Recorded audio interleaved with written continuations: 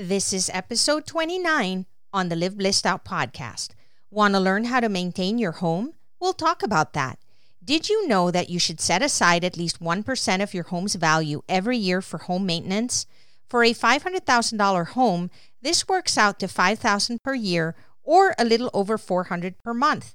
There are variables. However, the 1% rule provides a safe estimate for maintenance savings and considers the physical size, the market, and overall condition of your home. Hello, action takers. Welcome to Live Blissed Out, a podcast where I have authentic conversations with business owners and subject matter experts to help us get the scoop, the 411, and the lowdown on a variety of topics. Tired of hesitating or making decisions without having the big picture? Want to be in the know? Then this is the place to go. I'm your host, Marissa Houston, helping achieve bliss through awareness and action. Thanks for joining me. The information, opinions, and recommendations presented in this podcast are for general information only, and any reliance on the information provided in this podcast is done at your own risk. This podcast should not be considered professional advice. Heard of 17 Hats? I use it to organize and automate my small business, and I swear by it. Their feature-packed platform saves me time and money and lets me focus on what I do best, not paperwork. And only because you've been referred by me, a 17 Hats member, you can get this special pricing, half off their normal pricing for 2 years. You can save even more if you sign up for longer. Just follow the link in the show notes to let 17 Hats know I sent you, help support the show, and get this limited-time, invitation-only sale pricing. 17 Hats. Goodbye clutter and chaos. Hello, organized and easier. My guest is Julie Kessler, VP of Business Development for A Buyer's Choice Home Inspections in Lone Tree. Julie enjoys connecting business professionals as well as educating realtors, home buyers, and sellers about who they are and how they do things differently. She's continually asking for and finding ways to make real estate agents' lives easier by creating resource pages, vendor lists, and videos. She makes your home buying or selling experience as stress-free as possible. For more information, visit her website at abuyerschoice.com/lone-tree. Hey, Julie, welcome to the show.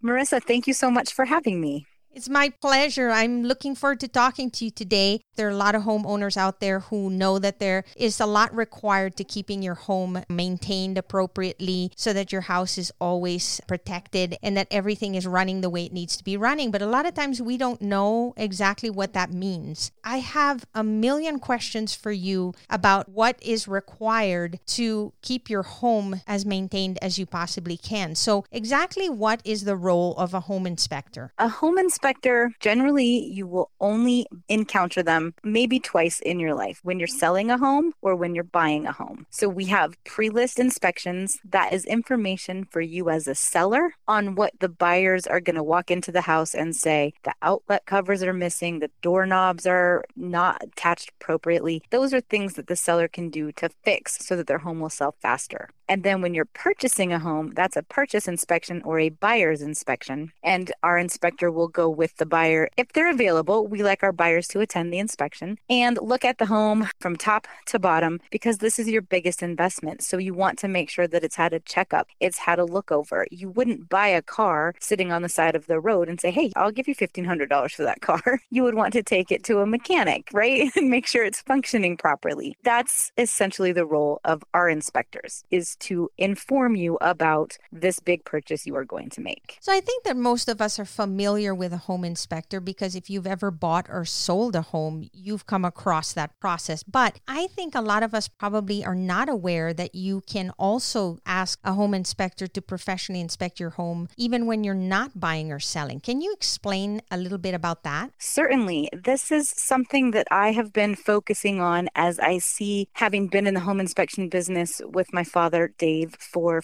4 to 5 years. Nobody offers a maintenance home inspection. So when you have purchased a home, it's exciting. You're keeping track of things and it's new and you know what's going on. 5 years in, you probably haven't checked your air conditioning system. Have you changed the filter in your furnace? Those are the maintenance type things that go into deferral. People forget to do them, therefore their home kind of deteriorates. So having some maintenance sheets so that you know what to do helps you when you call a home inspector to say, oh my gosh, I've been in my house for 10 years. I have no idea why this window won't close, why this door won't open, and why my heat doesn't make it all the way upstairs. That is a fantastic time for you to call a home inspector for what we call a home checkup, just to come see what's going on. What should your next steps be to make sure that your home is functioning as perfectly as it was when you first purchased it? How often do you recommend that folks call you to have an inspection? Let's say that somebody's been in their home for 5 years. Do you recommend that within that time frame would be a good time to get a checkup? Or is it 10 years? Is it 15 years? What's the timeline we're looking at? The timeline on that would depend. I would say after a decade, 10 years. However, if you are someone who doesn't do anything to your home, any of the maintenance, and let me just be honest with you, I have these wonderful maintenance sheets. We don't do anything that's on them in our own house. So luckily, I know a great inspection company. We'll have them come look at it in 5 years. But if you are very good at doing some or most of the maintenance type things on your home, then you would need it every 10 years just to make sure you're doing the right things in the right places. And so it's like anything else. The more you take care of your home, the less you're going to need. And the less you take care of your home, then the more you're going to need to have it checked. And make sure that a professional, I guess, is looking at it from a different lens, because a lot of us just don't know exactly what we should be looking out for. You don't know what you should be looking out for, and you see it every day. So it presented as a problem at one point, and you're like, oh my gosh, I should have that checked out. But then life happens, and you forget about that. Luckily, for whatever reason, dental care here, every 6 months, most people head to the dentist, get it checked out. If we could implement that sort of maintenance inspection on a lot of homes, they would be better prepared to sell and easier for people to buy because they would have the upkeep. And I assume it also helps us prevent major issues from happening because you catch things early. Absolutely. And having an inspector come to your home every 5 years, every 10 years is a great idea, because structurally, the structure of the home, they can see things that you wouldn't necessarily be alerted to. And outside, the grading, the landscaping around your home, they will be looking at that and climbing on your roof and looking in your attic and going into the crawl spaces, places that normal folk just don't want to go. Help us understand what happens after the inspection. How does that look like? So, for example, you inspect my home and now you give me my results, whatever it is that you came up with. Now what happens? Do you just hand that over and let the homeowner decide how they're going to address each issue? What does that look like? In a buyer's inspection, there is a full report that is delivered via a PDF file the same day of the inspection. That is priced based on the square footage of the home. It's a report that shows you everything that we found. Everything from there's a hole in your roof to the outlet cover is loose. That all shows up on there. And then 3 days later, you get a booklet with all these great maintenance sheets. So whether or not you read that booklet is something, but the report stays with you for always and forever, as long as you own that home. If you have purchased a buyer's inspection from us, as long as you own that home, you can call us for technical support as long as you own the home. If you only have a maintenance inspection, which is where our inspector comes out, looks around the home as you're taking notes, then that's all you have is your notes. You can get from me the maintenance sheets if you should like them. But the buyer's inspection, whether or not you're buying a house, is the best way to get the report to show you all of the items that we found while doing the home checkup.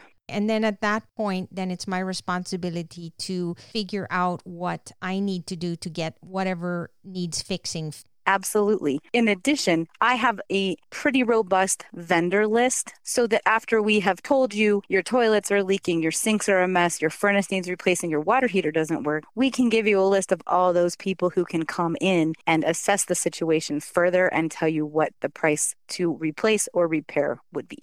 Wow, that's really helpful. So now that we know exactly how often we need an inspection, why inspections are important, and what to expect when we get the results from the inspection, let's talk about how we go about keeping our homes maintained. There are different seasonal tasks that we need to be looking at or doing, I guess, on a consistent basis. And that's summer, spring, fall, and winter. What are the top things that we need to be looking at and checking on a consistent basis during those seasons? That's a challenging question to answer. So luckily, I have seasonal maintenance sheets for each of the seasons. For spring, for example, you should go ahead and get your air conditioning and your heating system checked over, right? That would be the number one thing to do when spring comes. Just make sure that both of those home systems are operating at the best level. You should also make sure that you are checking your smoke, carbon monoxide monitors, and security alarms, making sure that those batteries are fresh and up to date and that that system is working in your home. Then as far as not so immediate would be looking at your foundation walls for cracks, leaks, or signs of moisture. That would be a health and safety item. If you have water dripping into your basement from an outside window, you would need to have that checked out. Cracks in your foundation, in your basement walls, if you have an unfinished basement, those are easier to see. Just looking at those and then getting a professional opinion, because some cracks are really detrimental and other cracks are just settling of the house. So that would be the things to look for in the spring. So now we're moving into summer. Okay, this one's fun. I would start with check and seal off any holes in your exterior siding in your roof to prevent critters from entering into your attic, because that could lead to critters and that would be bad news. Repair driveway and sidewalk cracks as needed. Those are not detrimental to anything, but they can become a trip hazard for your visitors. Yes, that's right. So yeah, summer is kind of more fun. One thing that I would highly recommend, because it could become a fire hazard, disconnect the duct connected to the dryer and vacuum out the lint from the duct and surrounding areas. If you have a brush and you can clean that by yourself, I would never do that by myself. I would hire somebody to do that. But if you know somebody who knows how to do that, or you need a professional who knows how to do that, I could lead you in that direction. But getting that lint out of that dryer line is a really great idea in the summer. Just making sure that's clean and all of that outgoing air can flow. Then we're on to fall. Yes, fall already? Oh my goodness. The year is flying. So in the fall, like in the spring, you had your air conditioning and your heater checked up. You should do that again in the fall, because you're switching over the systems. So making sure that the HVAC is ready to go, that filter has been changed, and it looks like it is in good operating order. Change your filters on your furnace. Remove your grills from the forced air systems and vacuum inside of the ducts. Most people are going, Julie, what are you talking about? Those little vents, right, that are sitting on your floor, you can pop those off, stick your little vacuum hose down there and just vacuum it out a little bit. Maybe you want to vacuum the vent. Maybe you want to stick it in a sink full of hot water and clean all your vents. It's not cleaning the whole vent system, but at least that area, especially in your kitchen where food gets dropped in there, or in the bathroom where there might be some Q-tips. Just check those out in the fall. Things we don't normally think about. Yeah, it's not, but it's kind of an important one. And the last one for fall. This fall, we got hit with that snow real early, and most people forget to drain and store their outdoor hoses. Close the outdoor hose connection so that there's no water that could freeze and then bust your pipes. A busted pipe is not fun. No, it's not. And a popular thing is people forget to disconnect their hose in general. And so then even though the water's turned off, there's still water in the pipe system. And then when it freezes, it explodes. It explodes. And neither one of those is a fun situation. Definitely not. So, and to be honest, there are a lot of people that move here from places that don't have snow. And so they're not aware of a few of the things that you have to consider when you're living somewhere where it snows versus where it doesn't. Absolutely. Yeah. Definitely something to look out for. Like blowing out your sprinkler system is something, if you're living in a place like Florida or California where it doesn't get that cold, most people don't think about that. But when it snows, you definitely have to blow out your sprinkler systems. Please do that. All your outside water, just turn it off and blow it out in the fall. So now we're moving to winter. I was driving into a coffee shop the other day, and there was a sign at this apartment building, and it said exactly what is on our winter maintenance sheet. It's going to be cold. If you have a sink or a faucet that you don't use very often, let it drip so that the pipe doesn't freeze up. People don't think about that. If you have a sink in your basement that nobody ever uses, you're going to want to let that drip so that you don't have a frozen pipe down there, especially because it's in your basement. I just did a video on this on my YouTube and IGTV channel. Check your electrical cords, plugs, and outlet for all indoor and outdoor seasonal lighting to ensure fire safety. If those plugs, cords, or outlets are worn, or if they feel warm to the touch, get a new one. Yeah, it's better to be safe for sure. It is better to be safe. Those are highlights of the sheets that I have. In Colorado, we have decaying uranium underneath the soil all over Colorado. It is also in other states. It presents as a radon gas that comes into the home. Therefore, your home should have a radon test every 5 years, even if you have a radon mitigation system, because those can quit. They're a machine like anything else. So a radon test is a fantastic idea. Just because it's a carcinogen, it's a cancer-causing gas, that you want to know what your levels are in your home and see if you need mitigation to get that gas the heck out of there. Okay, that's really good to know. Not meaning to alarm anybody. Colorado's still here and uranium has been here. That decaying uranium has been here forever. But it is certainly a great idea to know what your radon levels are in your house. And once you've determined what those radon levels are, is there a process to lower those levels? Yes, that is when you would want to have a radon mitigation company come out and give you a quote for what that would cost, okay, and then have that installed. So I don't mean to alarm anybody. If you haven't had a radon test, would be a very fantastic idea. When you buy your home as well, or when you sell your home, is that part of the process for home inspection? It is for us. Whenever I get a phone call of someone needing a home inspection, I ask, fantastic, would you like a radon test and a sewer scope?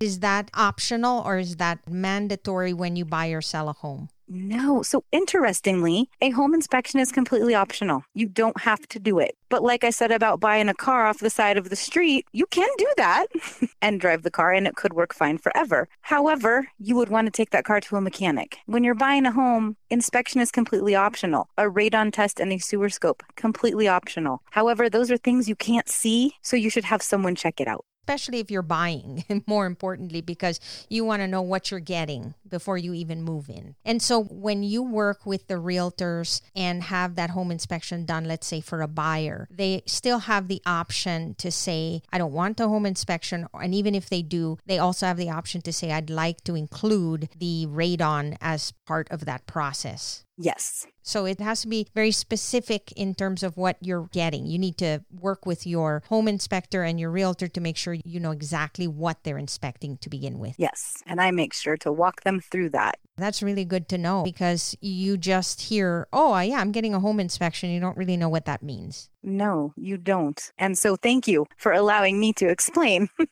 hopefully, what some people can expect. Thank you, because that's the whole point, is to help people be aware. And through that awareness, they are a little more confident so that when they need to take action, they know what options there are so that they can make a choice that is best for them, because every single situation is always different. So all we're trying to do here is give them options and help them make better decisions and be more aware of the consequences of those decisions as well. Is there anything that people should be prepared for when they decide to call you for an inspection? Is there anything you'd like them to have ready ahead of time? What are some things that might be helpful for you to be able to serve them in the best possible way? The address of the property that you need inspected, any questions or concerns that you have. The more of that information I can put into the inspection notes and forward on to our inspectors, the more information they have ahead of time, the easier it is to address those concerns immediately when they show up. And when they call, usually what is the turnaround between the time they call and schedule to the time you actually show up? Is there a specific timeline or does it vary? I would say that it varies, but since we have 2 home inspectors, we can accommodate you within the week. How do people get a hold of you and your company? We always appreciate a phone call or a text. You can schedule online and that walks you through it, but we don't have the option for maintenance home inspections on the online scheduler. So the best way would be call, text, or email. And what is the best number to call? The best number would be mine. That number is 303-884-3770. And what is your website? It is abuyerschoice.com/loan, LONE-tree. A buyer's choice loan tree, essentially. And that will be included in the show notes of this podcast so people can access it whenever they'd like. So the best thing to do is just call you and let you know exactly where they're located so you can determine whether or not that's an area you can service. Julie, this has been so helpful. I find that people hold off or put things off, as you said, because they're just not comfortable with what to expect. They don't really know whether they need something. And when they do, it's like it's too much of a hassle. I don't really know how this is all going to work. The whole point of this podcast is to help listeners get a sense of, okay, do I need this? And if I decide I need it, what are some things I can expect so that when I pick up that phone, I'm a little more prepared, a little more confident, and I know exactly what to expect from the process. So thank you so much, Julie, for sharing your insights with us today. I think that is wonderful. Thank you so much for having me, Marissa. What you're doing is phenomenal. I know that you are educating many of the people who are listening to your podcast. Thanks, Julie. That's all for this episode of Live Blissed Out. Thanks for listening, and thanks to Julie Kessler for being my guest. If you find value in our show, please visit liveblessedout.com to reach out, subscribe, and share on social media. This show is made possible through listeners like you. Thank you. So long for now, and remember to keep moving forward.